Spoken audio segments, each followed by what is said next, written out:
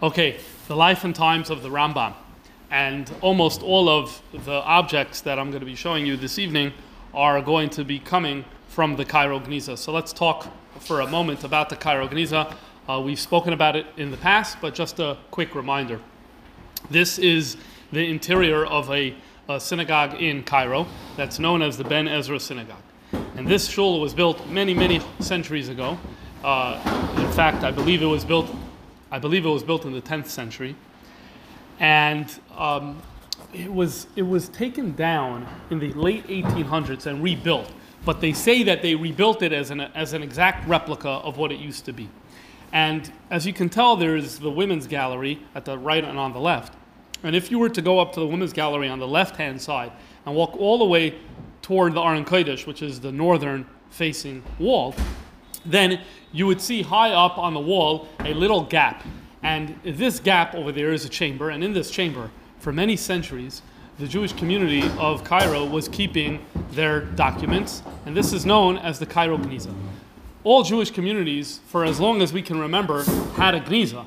But the difference of the Cairo Geniza and all other Genizas is that a regular Geniza in a shul, every year or so, someone comes, takes the material out, buries it in a cemetery, and it decomposes in the earth. Here, however, for whatever reasons, for reasons that no one really knows, the documents were never taken out. And they remained there, starting from the 10th century, the 11th, the 12th, the 13th, the 14th, the 15th, the 16th, only more and more and more being added in this chamber and in other rooms in this shul as well.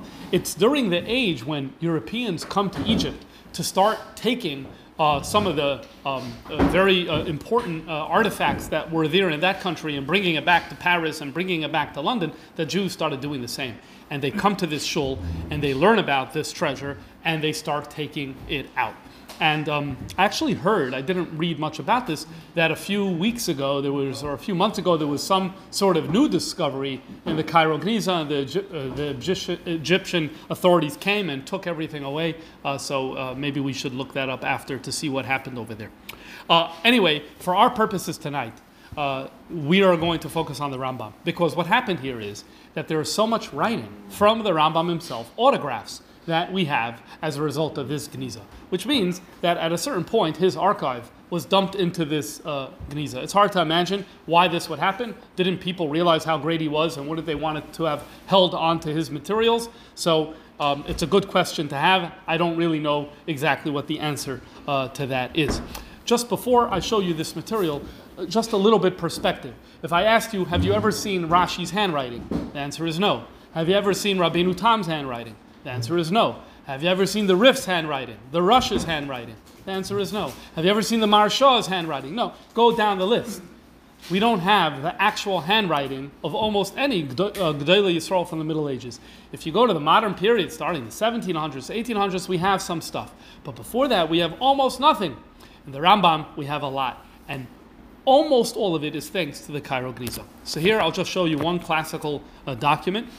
This is written in a Judeo-Arabic, which means it's the Arabic language, but it's written in Hebrew alphabet, and this is much of the material in the Cairo Geniza is written in that language. And at the bottom, basically this is a document where someone is asking that a certain Jew take care of a Jew. There's a Jew named Yitzchak, and he's just come to town. He's new here. We need to look out for him. He needs help paying the tax that Jews need to pay. So if the community can please help him. Who signs it? If you look at the bottom, you're able to see the Bar Maimon is very clear, but before that is Moshe Bar Maimon Zatzal. And what this gives us is a basic document. Now we know what the Rambam's handwriting is, and all of a sudden now we're able to compare it to other things that don't have his signature, and we're able to assess and figure out if this indeed was written by him. So we're going to break this down into 5 or 6 different categories. We're going to begin by talking about communal affairs. So first up is this document over here, and it is also signed Moshe ben Maimon at the bottom, this very similar signature. The last word presumably is Zatzal or something very similar to that. And this is what it says. The scholars estimate that this is around the year 1169 when this is written. And the Rambam is writing in his own handwriting as follows. Regarding the captives, may God release them from captivity. Act upon it in the same way as we, all the judges and elders and the students have acted, going around day and night, urging people in the synagogues, the markets, and at the doors of the dwellings in order to collect something toward this great goal. Having contributed as much as we ourselves are able, you too should do for them as fits your generosity. Exert yourselves to collect it quickly and send it to us with our above-mentioned dignitary, Reb Aaron Halevi. So what happened here? Well, around the year 1169, let's back up a little. In the year 1099, the Crusaders leave Europe and they go to conquer the Holy Land, to take it back from the Muslim infidels. And they establish the Crusader kingdom in the land of Israel. The Rambam, when he leaves Spain and Morocco and heads to the Middle East, he first goes to Eretz Yisrael. But it's very difficult for Jews to live there during this Crusader period, which is why he makes his way down to Mitzrayim. And he lives there. Around in the 1160s, the Crusaders invaded Egypt. They wanted parts of Egypt as well. And anytime there's war, you always have captives. And when you have captives, one of the implications of war is that those captives are being sold. And so therefore, the Rambam kicks into gear here as a communal leader living in Mitzrayim, though he's relatively new there, and he is encouraging a Pidyon Shavuyim campaign. This is the old traditional Pidyon Shavuyim, where Jews are literally picked up by troops and they're being withheld from their freedom is being withheld until the Jewish community can come and free them. And he's saying, Rambam's saying here in Fustat, in Cairo, we already collected everything we can. We need more money. He sends a shliach and he says, please send this money back with him. There are in fact another 3 or 4 documents about raising money from the same period for the purpose of Pidyon Shvuyim.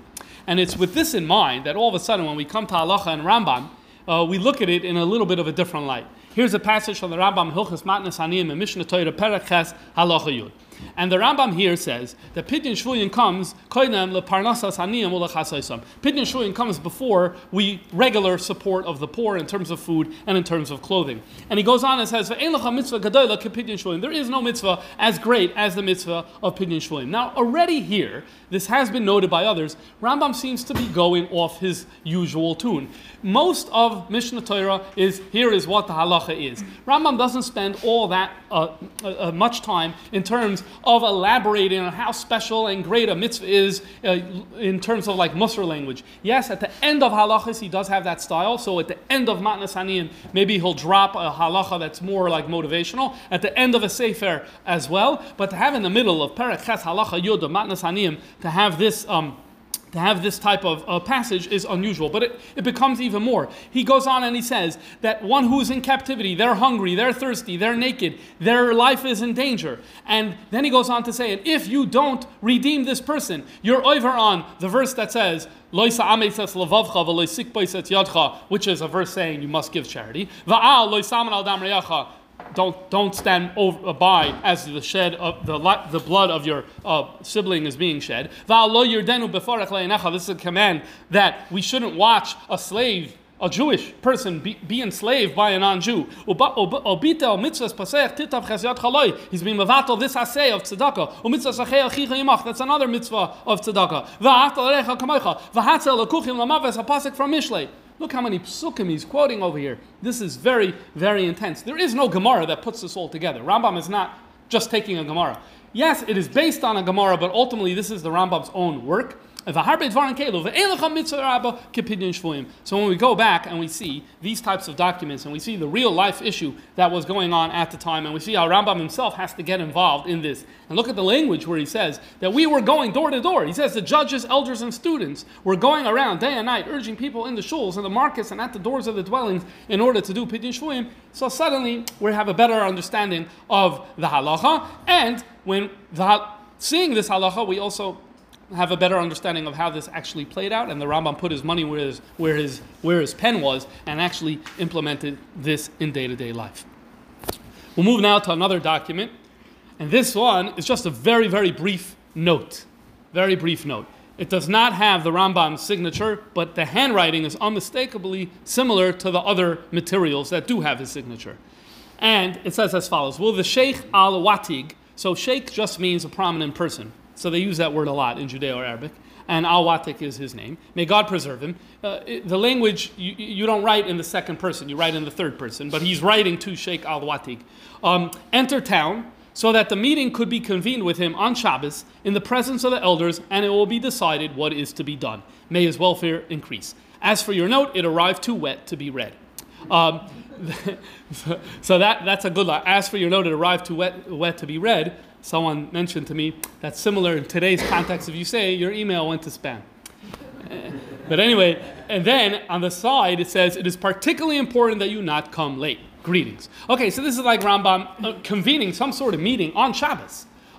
This is like, what is going on over here? We don't know. We'll probably never know what exactly is happening here. But the Rambam is basically inviting someone to come make it an important meetings usually about communal matters aren't on Shabbos. This is not a shir. It doesn't sound like a shir Torah. This sounds like they're going to discuss some sort of communal matter. It must have been a real emergency, you have to assume.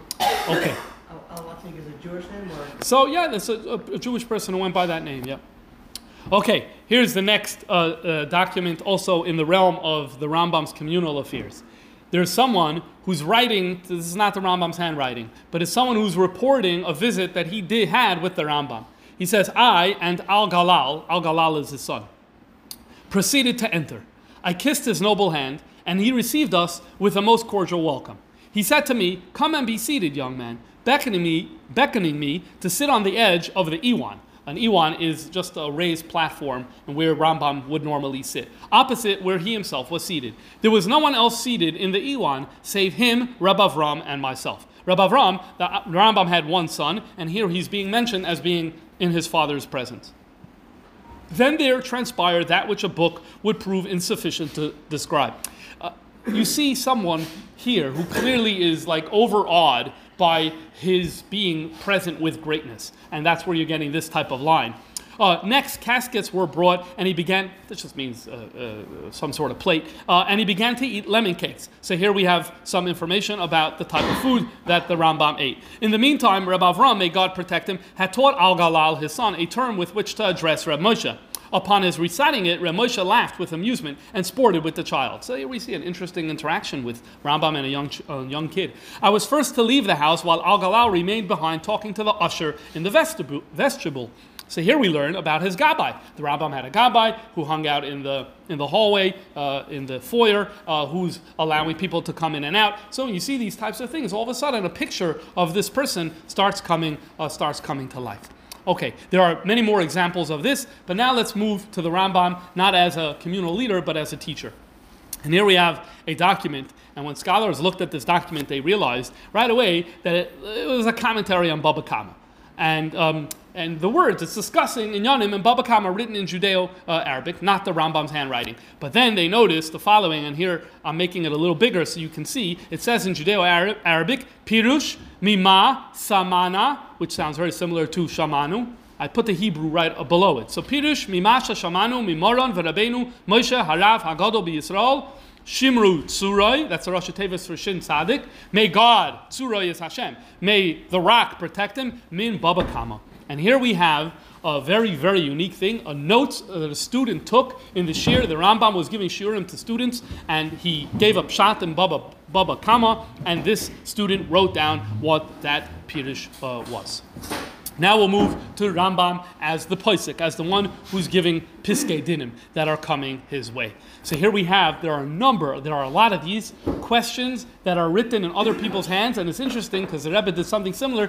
The Rambam would write in brief on the note what the answer was. And then I guess someone would convey it or write it separately, and then they kept that original copy in the Rambam's archive, which made its way into the Geniza. So here you have a question written in someone else's hand that says as follows. An elderly widow accused him, and there's no reason to suspect this man on account of her, that he harassed her with words seeking to have relations with her. This is very, very interesting. A man is writing to the Rambam saying that a woman accused a man of sexual harassment, but notice before the man even writes what the claim is, he already tells the Rambam not to believe it. Look at the way I translate. An elderly woman accused him. We don't know what the accusation is, right? And there's no reason to suspect this man on account of her, that he harassed her with words seeking to have relations with her. She had no witnesses or evidence. He has never been accused by anyone other than her. We know that in our day, these are the talking points that always come up, or no one else can claim. She seeks to hurt him, smirch his reputation, deprive him of his livelihood, and embarrass him before all. Okay, so what do you do? Should her words about him be believed or not? What do we do in this case? The question then goes on to say, could he make a cherem against her for accusing him or not? The Rambam's answer is here. This is his handwriting written on the same note, and he basically says, don't accept her words. That's not kosher edus al pi Torah, and so he says it can be disregarded. What's best in this situation is to stop the talking, don't issue a cherem, don't discuss this in public, v'kasav Moshe. Many of his tshuvas end with those two words, v'kasav Moshe, and Moshe has written. So obviously, to discuss wider, this issue really warrants bigger discussion, like how does halacha deal with these types of scenarios where there aren't witnesses and a woman is harassed or isn't harassed, and one side could be right, the other side could be right. How to deal with that is an important topic, and obviously that's not our purpose today, but it is interesting that this is one of the tshuvas that we have from in the Cairo Geniza. Here's another interesting example. We don't really know the context here, but in Rambam's handwriting it says, and the father-in-law cannot prevent this at all. So some sort of question came up, and the answer was the father-in-law can't get in the way, the kasav Moshe. But the reason I'm showing this to you, in addition to the fact that it's a second example, is because you'll notice here that a later, and people who know handwriting have said that the Koi Omar Hashem material was added later. So basically you have a letter. Rambam wrote a tshuva on the letter, and then 100 or 200 years later, someone regarded that extra space as real estate with which to use for writing, for practicing writing, for writing a prayer or whatever. It's almost unfathomable today. If you had a ksav of the Rambam, if we had a ksav of the Alter Rebbe 200 years after the Alter Rebbe, we're holding on to that. We're not letting anyone touch it. But they obviously looked at things a little differently then, and someone felt completely comfortable of putting some sort of prayer, Koi Amar Hashem, about Yerushalayim or whatever it is, some sort of slicha, and putting this on this document. As I said before, there are many examples of questions with very, very brief answers of the Rambam. Many of them have been published in the Svarim about the Rambam that have been published over the last 100 or so years. Many of these answers have been published in the Tshuvas. Now we'll move to the Rambam's famous works. And the first famous work that he wrote was the Pirush HaMishnah. According to there are sources that indicate that he actually started writing this Pirush before he came to Egypt, while he was in Morocco or en route from Morocco to Eretz Yisrael. In the Cairo Geniza, they found these two pages and a few others that are clearly the Rambam's Pirush HaMishnah, clearly his handwriting as well, but it's clearly not the final draft, because it's not the way we have it. And so it's an earlier draft of the Pirush HaMishnah. This particular one is Masechah Shabbos Perek Beis, and we have a few of these copies. Now, when it comes to Pirush HaMishnah, we're lucky. Even without the Cairo Geniza, we actually have the majority of this Pirush written in the Rambam's hand. I'll stress again, this is unheard of. All of the Gdolei Yisrael that wrote Svarim, we don't have their original copy that they wrote. For Pirush HaMishnah, this we have an early draft, but we also have almost the entire thing. The Rambam wrote a Pirush HaMishnah on Shisha Sidrei Mishnah. For 5 of the 6 Darim, we have Rambam's original handwriting, and the story of its preservation is like this. It's in Mitzrayim. At a certain point, not entirely clear, it makes its way to Syria. It's there for a few hundred years. Then there's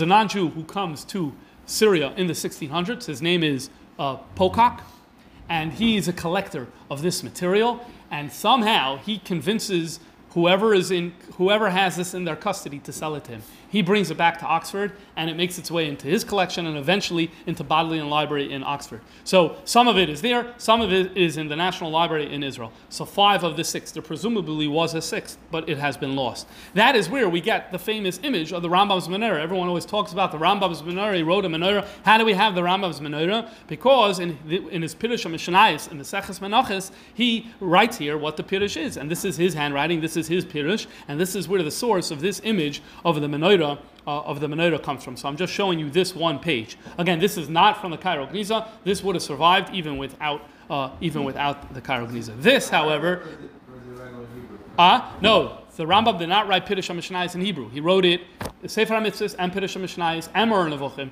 he wrote in Judeo-Arabic. They were translated later by others. And in our generation, there's been recently new translations that have been issued based off these originals. And is this the final draft? So this is the final draft, but you're able to tell, if you look on the left-hand page, there's cross-outs, there's new material added in the margin. So this was Rambam's master copy, but as we know from here, and we know this from other works as well, the book never finished. have to remember, when someone prints a book today, there's a printing date, and once you print it, it's over. What can you do, right? But in those days, what did it mean to publish a book? You wrote it, and you said, okay, now people could come and copy it. But you still had your master copy at home, and you would go and make changes to your work. And that's what Rambam was doing throughout his ages, and throughout his life. And this is true for here, what we're seeing here, and this is also true for the other works as well. Which is why you have different versions of. Why do we have different versions of Pirush HaMishnayos and the Rambam? Why do we have different versions of Mishnah Torah? The reason is because some were copied, let's say, in the year 1190, but then Rambam introduced a change in 1192, and a new copy is copied in 1193. So this is one of the reasons why we have variations in the text of the Rambam. Okay. The later versions, but at least there it's all labeled and clear. Yeah, in a chanam. Okay, next we're going to go to the aborted work. This is no relationship to last week's class. The Rambam finished Pirush HaMishnayos, and he was going to do another project. He's going to do another project. And the question is, what is his other project? What is his next book going to be? So for us, it's obviously his next book is going to be Mishnah Torah. But it turns out it wasn't so obvious. Where do we see that? So we'll develop the idea as follows. In Pirush HaMishnayos, Maseches Tamid, he writes over here about this issue that there's an issue of saying Aseres HaDibros every day. In other words, there used to be an ancient minhag to recite Aseres HaDibros every day. The Talmud says you shouldn't do it because of the heretics. Okay, what's the problem? What are the heretics going to say? What's the issue? So the Rambam here writes that the Gemara Bavli doesn't tell us what the issue was, but the Yerushalmi does tell us what the issue was. The issue was that there were people who were saying that only the Ten Commandments came from Sinai. And this is why we need a kind of negate that, and we don't make a big koch in the Aseres HaDibros. Presumably, this is a reference to Christianity, because Christians, I believe, at least at some points, have made such a claim. And then he goes on to say, and look at that last line. This is in his Pirush HaMishnayos. Uchvar amarnu zeh, and we already wrote this. Behilchos Yishalmi shechibarnu. We already wrote about this in the halachos of the Yerushalmi that we authored. What halachos of Yerushalmi did the Rambam author? We don't have anything from halachos of Yerushalmi that the Rambam authored. That's one reference. A second is the tshuva of the Rambam. And in the tshuva of the Rambam, he writes, Shaloi hirchiv azman, I have not had the time, levar ha'alachos, asher oisinu oisam Yerushalmi, I have not had the time to explain the halachos about the Yerushalmi, al derech ma she'asa harav, elu ha'alachos me'abavli, unlike the Rif, who made the halachas of the Bavli. So I tried doing it, but I have not had the time to explain it, to elaborate on it. So here Rambam said, let's just go back. Here he said that I authored a halachas of Yerushalmi, and here he says that he has, and here he says that I have not really had the time to explain it and to write it out in full. In other words, he seems to be saying that he started a work and he hadn't completed it, and indeed it never came down to us. Well, then the Cairo Geniza came along, and these two pages were found. And these two pages, when they looked at it, number one, it's the Rambam's handwriting, and number two, it's the Yerushalmi. It looks like the Yerushalmi. This is Yerushalmi and Maseches Brachos. You can actually see, I'm making a little larger here. You see actually at the top it says B'Shem Hashem Keil Olam, right? The three dots is Hashem. We once did a class on how Hashem's name used to be written as three dots. That was a long time ago. But the Rambam begins all of his Svarim with those words. B'Shem Hashem Keil Olam. Every Sefer of Rambam begins with this. So that's one of the hints. And then it says Brachos under it, and it says the chapter heading. And then is the words Me'eh Masai. And this is a Yerushalmi, but it's not Yerushalmi because it doesn't follow the Yerushalmi word for word. And so essentially what people realized was this is the lost work of the Rambam, where he tried doing the following. We all know about the Rif. The Rif is Rabbi Yitzchak Alfasi. He lived in the 900s, and he basically realized that Gemara is very difficult for people to learn. So how are you going to simplify Gemara? So Rambam comes to that problem too. We'll see Rambam's approach. But the Rif's approach is different from the Rambam's approach. He says, I'm going to make a Maseches Baba Kama. It's going to be called Maseches Baba Kama. It's going to follow the flow of the sugyas of Baba Kama. But let's take out the Shakel of Itaria. Let's truncate it. Let's get it down. Let's make it simple. And then people get the bottom line of each sugya. And that's what the Rif was. Today it's not so common, but for many centuries it was very, very common for people to learn Rif, not Gemara. Rosh Yeshiva would give shiurim in the Rif and in the Rif Dafka, and not in the Gemara. This is something that happened. So the Rif did it on the Bavli. Okay, the Rambam felt that it was necessary to do the same thing with the Yerushalmi. Who's going to make a digest, a summary, a riff style work on the Yerushalmi? And it seems that the Rambam said, after I finished Pirush HaMishnah, what's Pirush HaMishnah? Something that aids a person in understanding the Mishnah. So now so to aid someone in the Bavli, I don't need to do that. The Rif did that. Let me now make something that will help people learn the next important primary text. What is that going to be? The Yerushalmi. That's what he's referring to when he says, I wanted to do what the Rav did, the Rif did, for the halachas in the Bavli. And he started writing this work. And indeed, this is the Yerushalmi, but it's cut down. It's to the point. It's without the relative back and forth, even though the Yerushalmi has less of that, but it's with a focus on the core and important points. And so this is that work. But as we know, he started writing it, but he says he didn't have the time to fully write it out. In other words, this is a draft, and we have draft pages on Masechtas Brachos and on one other Masechta. I don't remember right now. Brachos and one other Masechta. There are two Masechtas that he did this for. So, in 1948, there was a Yid by the name of Rabbi Shaul Lieberman, who was in the JTS, the Jewish Theological Seminary here in New York, a Fruma Yid, and a major Talmud Chacham, and he had this was his job. He was here in the JTS in New York. A lot of Frum people were not happy that he was there, but he was there. Anyway, he created a book called Hilchas HaYerushalmi LaRabbeinu Moshe ben Maimon. He printed this in 1948, Me'esem Ksav Yad Kodesh Zal, from the Rambam. And what he did here is he published what the Rambam wrote, but in addition, and footnotes all around, like explaining what's happening. But in addition, you'll notice that the pages, if you go back here, right, you notice that there's material torn off, and that's missing.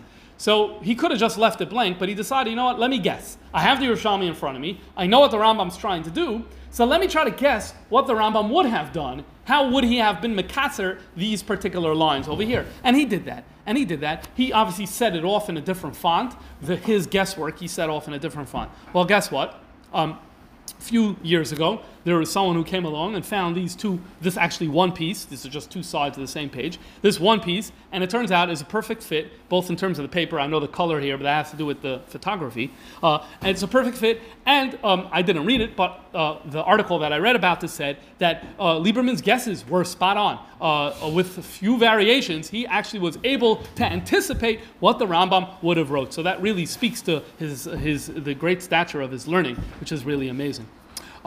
But what happens is the Rambam stops. And I'd like to suggest what happened over here. It wasn't just an accident. The Rambam goes to Mishnah Torah. And if you think about what Mishnah Torah is, you realize that the Rambam decided he's taking a different direction in life. Pirush HaMishnah is a subtext. What I mean by that is, I want you to learn Mishnah. You need to learn Mishnah. I'm going to help you learn Mishnah by creating a Pirush around the Mishnah. And the halachas of the Rif on the Yerushalmi would have been similar to that. We're working within the framework of the Talmud Yerushalmi. I want you to do Talmud Yerushalmi, but let me make an easier version for you to learn Yerushalmi. Well, we know that Mishnah Torah is a complete departure from that. Mishnah Torah isn't based on the Gemara. Well, I shouldn't say that. It is based on the Gemara, but it's not written in the format of the Gemara. It's not written, as the Rambam himself says in an introduction, I am going to give you a text that all you need is Torah Shebeksav and this. In other words, this idea of truncating a Yerushalmi or writing a commentary on something else, that's in my past. For the future, it's about writing independent works that aren't secondary to something else. And that's why we get to Mishnah Torah. And that is probably why he says, why should I go and make a kitzur of the Yerushalmi? Let me make a kitzur of the entire Torah Sheba'al Peh. And by the way, reorganized, reformatted, and structured. And not that you have a little bit of a sugya, a little in Ksubis, a little in Kedushin, and a little in Nazir, and then you have to figure out how they all work. No, I'm going to make it all organized. And not just the Yerushalmi, all of the Torah. So in other words, you can imagine once he realized what he's doing with Mishnah Torah, so all of a sudden the halachis on the Yerushalmi, that became the minor leagues, relatively speaking, and he decided not to invest himself in that. Ulay Shloimar, that's what happened over here. Well, in the Cairo Geniza, we have drafts of the Mishnah Torah as well. In fact, last year at the Siyam Rambam, I showed you some of them. I'm not going to show you the same one. I'm going to show you a different one. So here, you have the following. This is a title page. I typed out what the Hebrew would be. Sefer Achadasar V'hu Sefer Mishpatim. Now, you need to realize the problem here. The problem here is, Sefer Mishpatim for us is the 13th book. There are 14 books in the Rambam. The last one is Shoftim, 14. Number 13 is Mishpatim. Here it says Sefer Achadasar V'hu Sefer Mishpatim. Okay, it seems that the Rambam originally intended for Mishnah Torah to be 12 books. And we even, from this page, could figure out how this would work. the last 4 books are Nizikin, Kinyan, Mishpatim, and Shoftim. And it seems that Rambam was going to take Nizikin, Kinyan, and Mishpatim and put it in one book, all called Mishpatim. And there would have been all the Baba Basras in one thing. And then, just like the Babas got divided into 3, the Rambam divided Nizikin, Kinyan, and Mishpatim. I'm not saying that it aligns perfectly, but the point is, he did take the sugyas of the Babas, which in Shas was once one, divided into 3, and he divided in his own way into 3 as well. You're able to see that clearly here because he writes, this is Hilchos Nizikin, then he erased it and called it Niskei Mammon, and Niskei Mammon is not in our Mishpatim. Niskei Mammon is the first halachas in Sefer Nizikin. So here you're able to see that Mishpatim was going to be the general book for what eventually became Sefer Nizikin, Kinyan, and Mishpatim. And then at the bottom you have the halacha, the first halacha, where he writes about an animal that damages, and you see a line that he crossed out because he's in the drafting stage, and this is one example. We have others, about 30 or so pages now, and where we have the drafts. And as the Rebbe said about the Alter Rebbe with Tanya, that it's good that we have the Madura Kama, it's good that we have the earlier versions of the Tanya before the final print, because we're able to see what the Alter Rebbe changed, we get a deeper understanding and appreciation. The Rebbe said this Shavuos Tav Shalom and Ches. So, if I may say, we can say the same thing about the Rambam, and there have been Talmidei Chachamim who spent it. They work on this. I've seen this in rabbinic journals where they look at the earlier drafts, what the Rambam changed, and why the Rambam changes. Sometimes it's language. Sometimes it's actually a matter of substance, where it's an Inyan or halacha, where you're able to see the Rambam changing. But all of this is in his drafts. All of this is in his draft. Eventually, the Rambam had his final copy. We don't have Rambam's final copy. The master text, where he said, this is it, no one has identified that today. I did show you last year something that is the next thing after that, because what happened was we have this.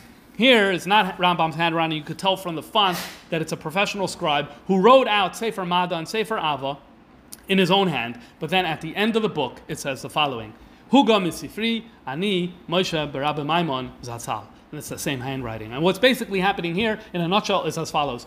There's a scribe who writes out a Mishnah Torah. The owner or the scribe comes to the Rambam and says, okay, we copied it, we wrote it. I want to now make sure that we got it right. You know, when you copy by hand, you're going to make mistakes. So can we compare it and spot check it against your master copy? And Rambam says, sure. Perhaps Rambam was used to getting these requests all the time. And then the guy was smart, and he goes over to the Rambam and he says, please autograph that this has been edited against your master copy, which is what happens. The Rambam writes it. Huga misifri, ani Moshe b'Rabbi Maimon. This is not a Cairo Geniza volume. This Mada and Ava with this signature at the end is not the Cairo Geniza. It too made its way, like the Pirush HaMishnayos, from Egypt. It went to Syria. It was there for hundreds of years. An Englishman by the name of Robert Huntington, also in the 1600s, came, also coaxed someone to sell it to him, brought it back to England, and it's today in the Bodleian Library in Oxford. Regular Hebrew or versus other ones that were. Is they Arabic or Hebrew? So the Mishnah Torah is all written in Hebrew. Always was. Yeah, Mishnah Torah was always written in Hebrew. When the Rambam wrote Mishnah Torah, he decided he's writing this like for all generations and for all Jews. So this is unlike the other works. Is it common to write Zechus al-Baraka regarding oneself? No, he's writing it on his father Maimon. Oh, Maimon. He's writing on his father Maimon, yeah. Okay. A little slow. All right. So that's in terms of the Mishnah Torah. So again, what we have is we have like a sandwich. We have the drafts. We have drafts of Rambam's Mishnah Torah. We have drafts of Rambam's Mishnah Torah. We have someone who copied from the master text. The master text has not yet been identified. Okay, this is in terms of the Mishnah Torah, and now let's move along to the Meira Nevuchim. After the Rambam writes Mishnah Torah, he writes a philosophical work, a very, very different type of work. He writes this in Judeo-Arabic, Meira Nevuchim. This is a work in Jewish philosophy.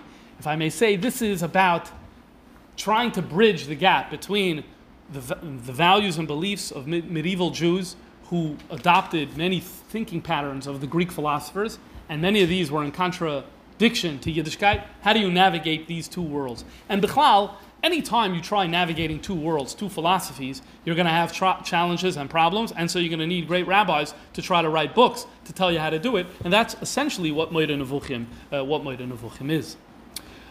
In the Cairo Geniza, there are drafts of the Meira Nevuchim. This draft is not written by Rambam. This again is a scribal hand. Ignore all the material in the margins. That is gibberish that someone added later. But what you're seeing over here is the beginning of the Moreh Nevuchim. If you're able to tell it, the beginning says B'Shem Hashem Ke'el Olam. This is the beginning, the introduction of the Rambam's Moreh Nevuchim, written in a scribal hand. In fact, if you look, this is the Rambam Mishnah Torah that I showed you before. So on the left you have the Mishnah Torah. On the right you have the Moreh Nevuchim, and the fonts and the handwriting are very, very similar. Some have said that it really seems like this is the same scribe, the same one who wrote the Mishnah Torah and then got the Rambam to autograph it, is the same one who wrote this Moreh Nevuchim. What's interesting about that is that the other side of this page looks like this. Now, here again, you have to ignore all that gibberish, but in the middle you have 3 psukim or so, and that's here, blown up, okay, so that's this. And this is the Rambam's handwriting. And these are 3 psukim. The Rambam begins Moreh Nevuchim with 3 psukim. These are 3 other psukim, but it's in the Rambam's hand. It seems like at one point there may have been other psukim. So all of a sudden, it seems like we have 2 instances of a relationship between this scribe and the Rambam. The Moreh Nevuchim is written by the scribe. The Rambam writes introductory verses on it. The Mishnah Torah is written by the scribe. The Rambam signs it and autographs it. So there's something brewing here about the relationship between these 2 individuals. As for the actual body of the Moreh Nevuchim, here's 2 pages. That is a draft of part 1, chapters 64 and 65 of the Moreh Nevuchim. There's a Judeo-Arabic word at the top, something like Pei Samach Lamed, which means section or part. And it's not word for word what the Moreh Nevuchim is today, but it's generally talking about the same things. And yes, here as well, there have been people who've gone through this material and said, "Ooh, so what are the changes?"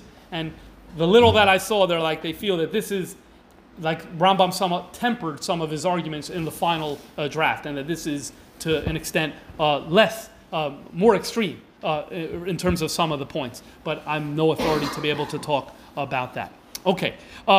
Speaking about the Moreh Nevuchim, the Rambam is known as a big philosopher. People who have issues they want to discuss in philosophy, they're going to reach out to the Rambam. And on the right, you have a letter someone wrote to the Rambam where he's requesting for a meeting. In summary, he says he has philosophical questions. He says that he read the Moreh Nevuchim and he wishes to meet the Rambam to discuss philosophical questions. And the Rambam answered him. But before we get to the answer, I'm blowing up part of the request over here. I want you to realize the first half of this long rhodolis is all written in Hebrew, and it's all praise to the Rambam about how great of a person that he is, and giving him brachas. And toward the end of it is where you have the actual request. Oh, it's the other way around. Toward the end you have the... Okay, let me take that back.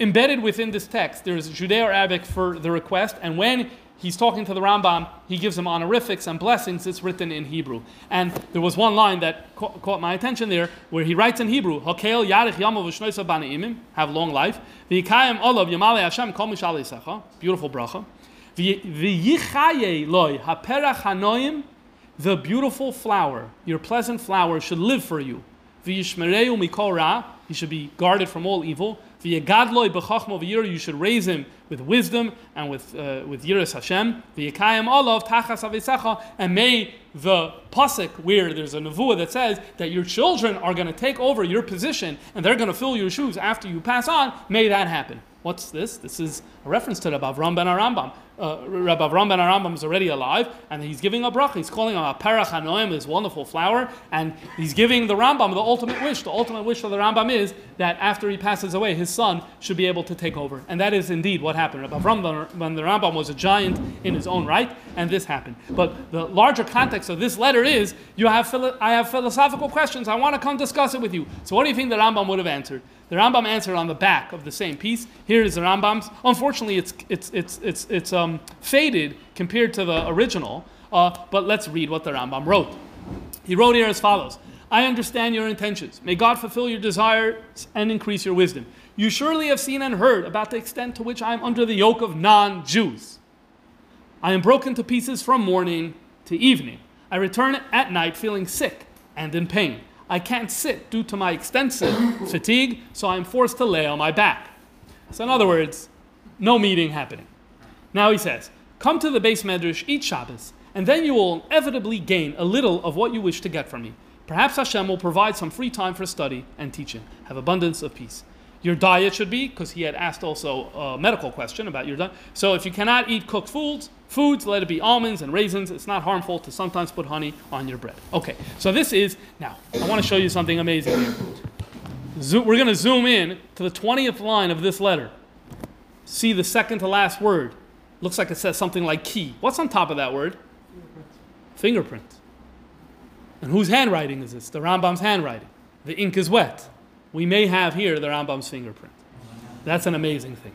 That's an absolutely amazing thing. Okay, so this is Rambam as a philosopher, and now we're going to move to Rambam as the doctor, as the physician. So we saw in the previous letter that Rambam was saying, I have no time, I'm busy, I'm under the yoke of non-Jews, I'm fatigued.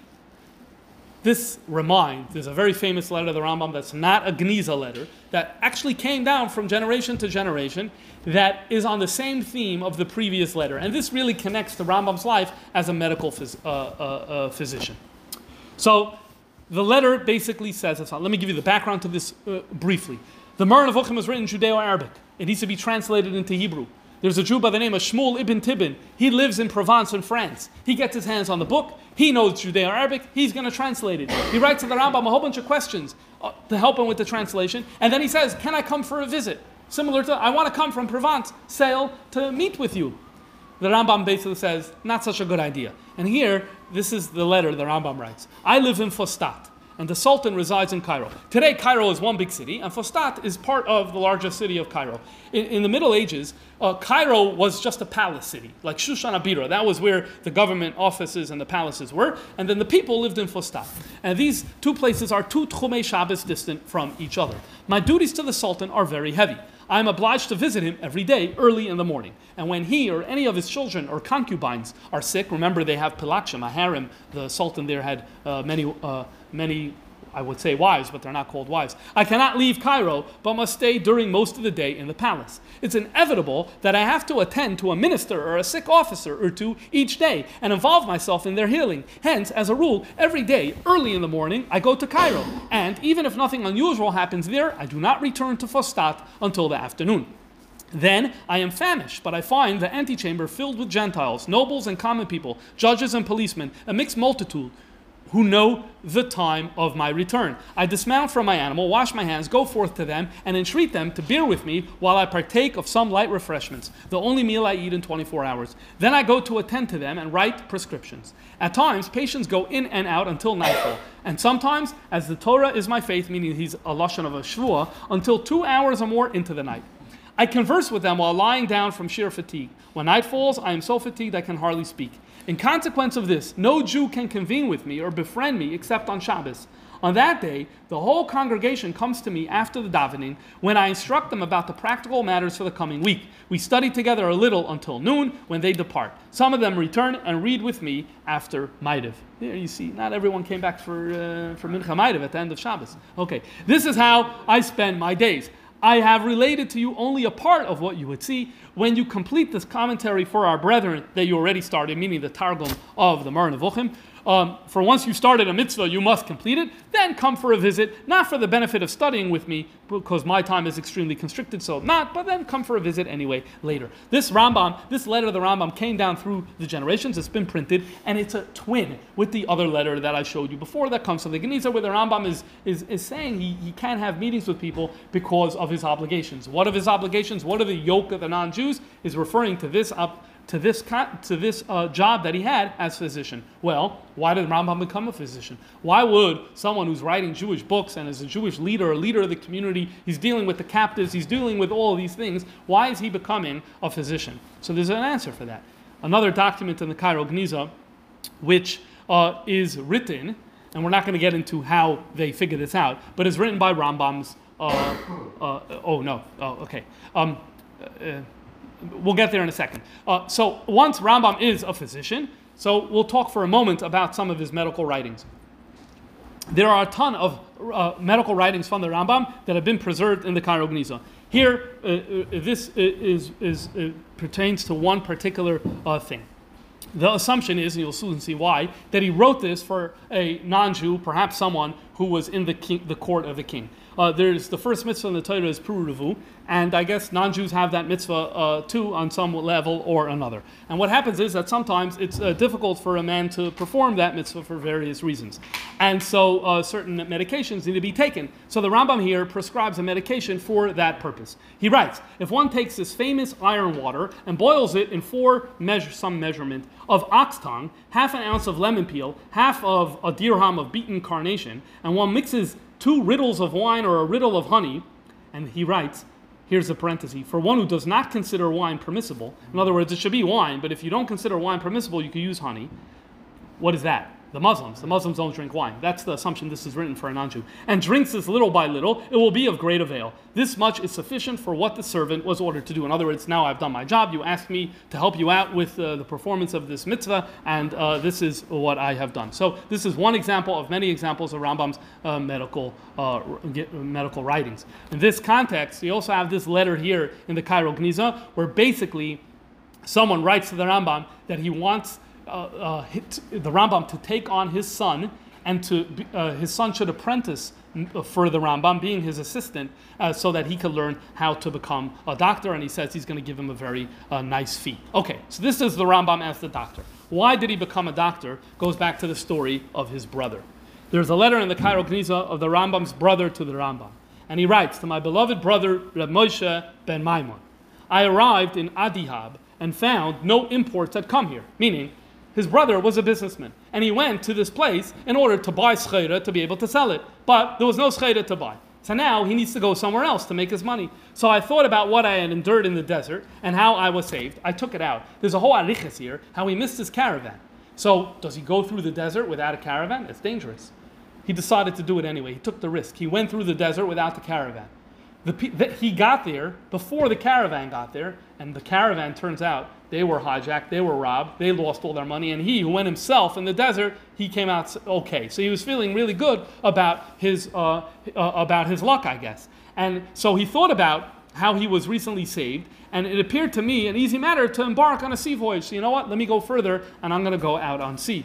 I am doing all of this out of my continuous effort for your material well-being, although you have never imposed me anything of the kind. What does he mean here?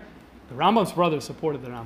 The Rambam didn't need to work for a living, and he didn't take communal money. And the Rambam has a famous position, we can't get into this too much today, in Rambam, where he says, in Mishnah Torah, you're not a scholar, you're not allowed to take money for teaching Torah, you're not allowed to take money for being a Rav. Okay, this is a very controversial thing. The Rambam had this position. So where did he get his money? His brother was a businessman. His brother invested the initial capital from the Rambam, and the Rambam didn't have to work for a living. He lived off of this.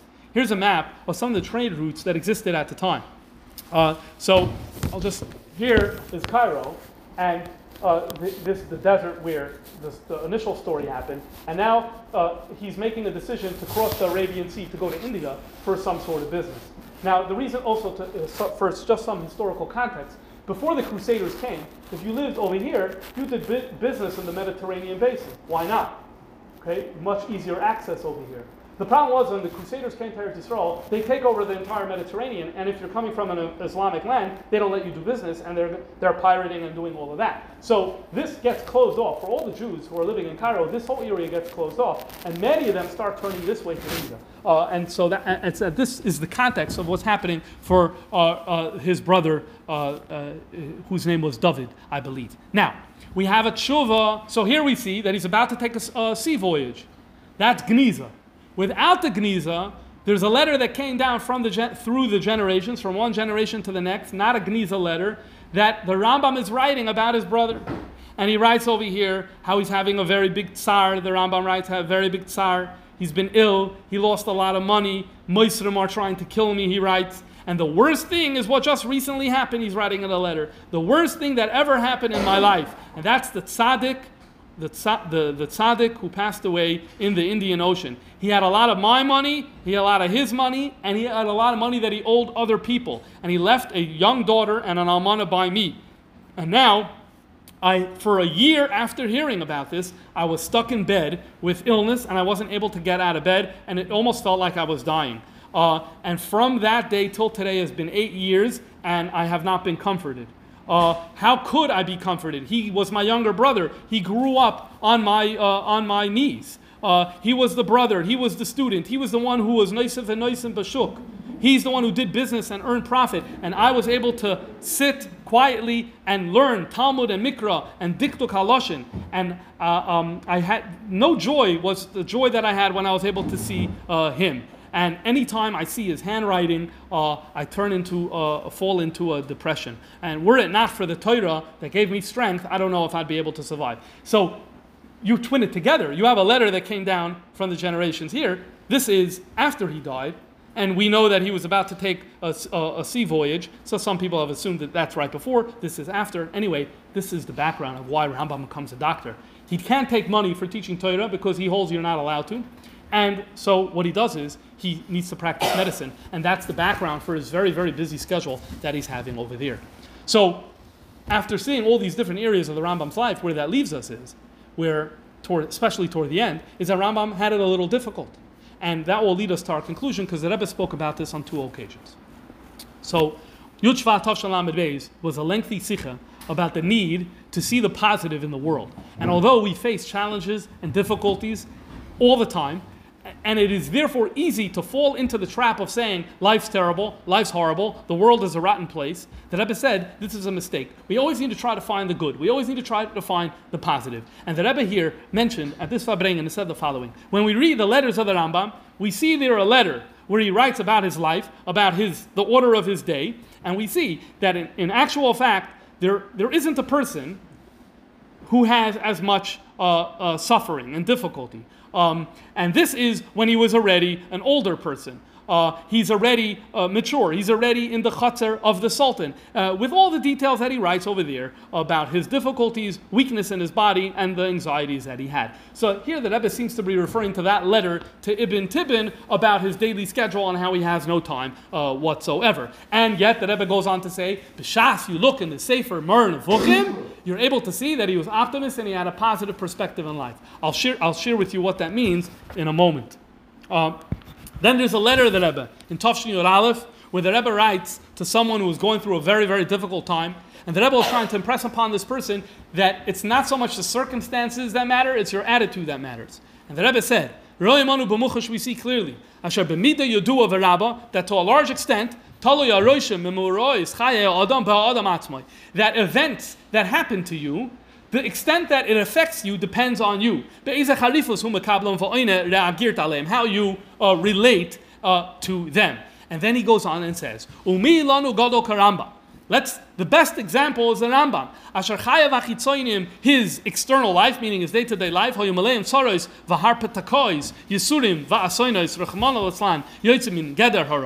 had all of these troubles that he faced. And nonetheless, his life perspective, as it surfaces through in his books, Mer Nevuchim, his perspective was toiva b'yoser, belaz, it's optimistic. On the other hand, we see other people. They're very successful. And nonetheless, only once in a while do we see in them any satisfaction. Presumably, you would think that it would be the other way around. Success leads to satisfaction. And troubles lead to sadness. And what the Rebbe is trying to show here is that it's not necessarily the case. Of course, we all want success. Of course, we want to avoid troubles. There's no doubt. And there's no doubt that it plays a role in our psychological life. I don't think the Rebbe is denying the fact that circumstances can and do shape how we feel about things. But at the end of the day, it doesn't have the final say. The final say is with the human being to choose how they want to react. And in 2 different occasions, we see the Rebbe using the Rambam as a model for this. So the troubles, we know. We saw the letters, we saw the story, we know his brother. By the way, add to this the fact that why did he leave Spain? He was chased because the Almohad said that if you're Jewish, then you're going to get killed. So definitely we see that in the Rambam's life. But what is his optimistic perspective? In a nutshell, in Mer Nevuchim, there's a lengthy discussion. The Rambam gets into a discussion about whether this world is a good place or not, and whether there's more evil in this world or more good in this world. And he brings from Muslim philosophers who said that there's more evil than good. And the Rambam says that this is wrong. And he doesn't just say this for 1 or 2 lines. He devotes a full chapter to this discussion in going piece by piece dismantling this philosopher's arguments and explaining how actually this world is full of chesed, is full of God's kindness. In fact, there's a very famous thing that is in some Maimarim Chassidus, that the more something is necessary, the more easily it is obtainable. And we have this in the Mayim Rabbim of the in one of the Maimarim of the Reb Marash and in subsequent Rebbeim. So it's like air, everyone needs, is free. Water, okay, you need it, but not as much as air. Okay, so it's very cheap, right? Food, that's more expensive. You could air you need more, water a little less, food a little less. And the Rambam uses that, just one example from the chapter where the Rambam shows how nature is full of chesed, is very conducive for life, and this is all not random, it's given to us by Hashem, and so therefore we need to have an optimistic perspective. The Rambam had every excuse to go the other way, to become really bitter. Sometimes our perception of reality gets tinged when we experience negativity, and all of a sudden everything is negative. And the Rambam was able to overcome that, and the Rebbe is saying that this is something that we could look at ourselves and implement into our lives to the degree that's possible. So I hope this is something that we could do, and everyone could do this because all this material is online. The Rambam, we don't have an exact image of what he looked like. I don't believe that the image we have today is a reflection of what he looked like. We have his Torah, we have his works, but when we look at all these different pieces, all of a sudden the man comes alive. We have his fingerprint, we have his handwriting, we have the meetings that he had, we have the food that he was eating, we have the day-to-day life, and when we're able to do that, he becomes alive. And when he becomes alive for us, it's a good reminder that the Rebbe asked us that we should learn Rambam every day. And so that's something that today is a very good time, because tonight, meaning Tuesday night, is the Siyum of the Rambam. And this is important that we're all here now to celebrate that Siyum, which we'll do right now, and to consider maybe we could get better in how we do Limud HaRambam as well. So just bear with me right now, and we'll make a quick Siyum.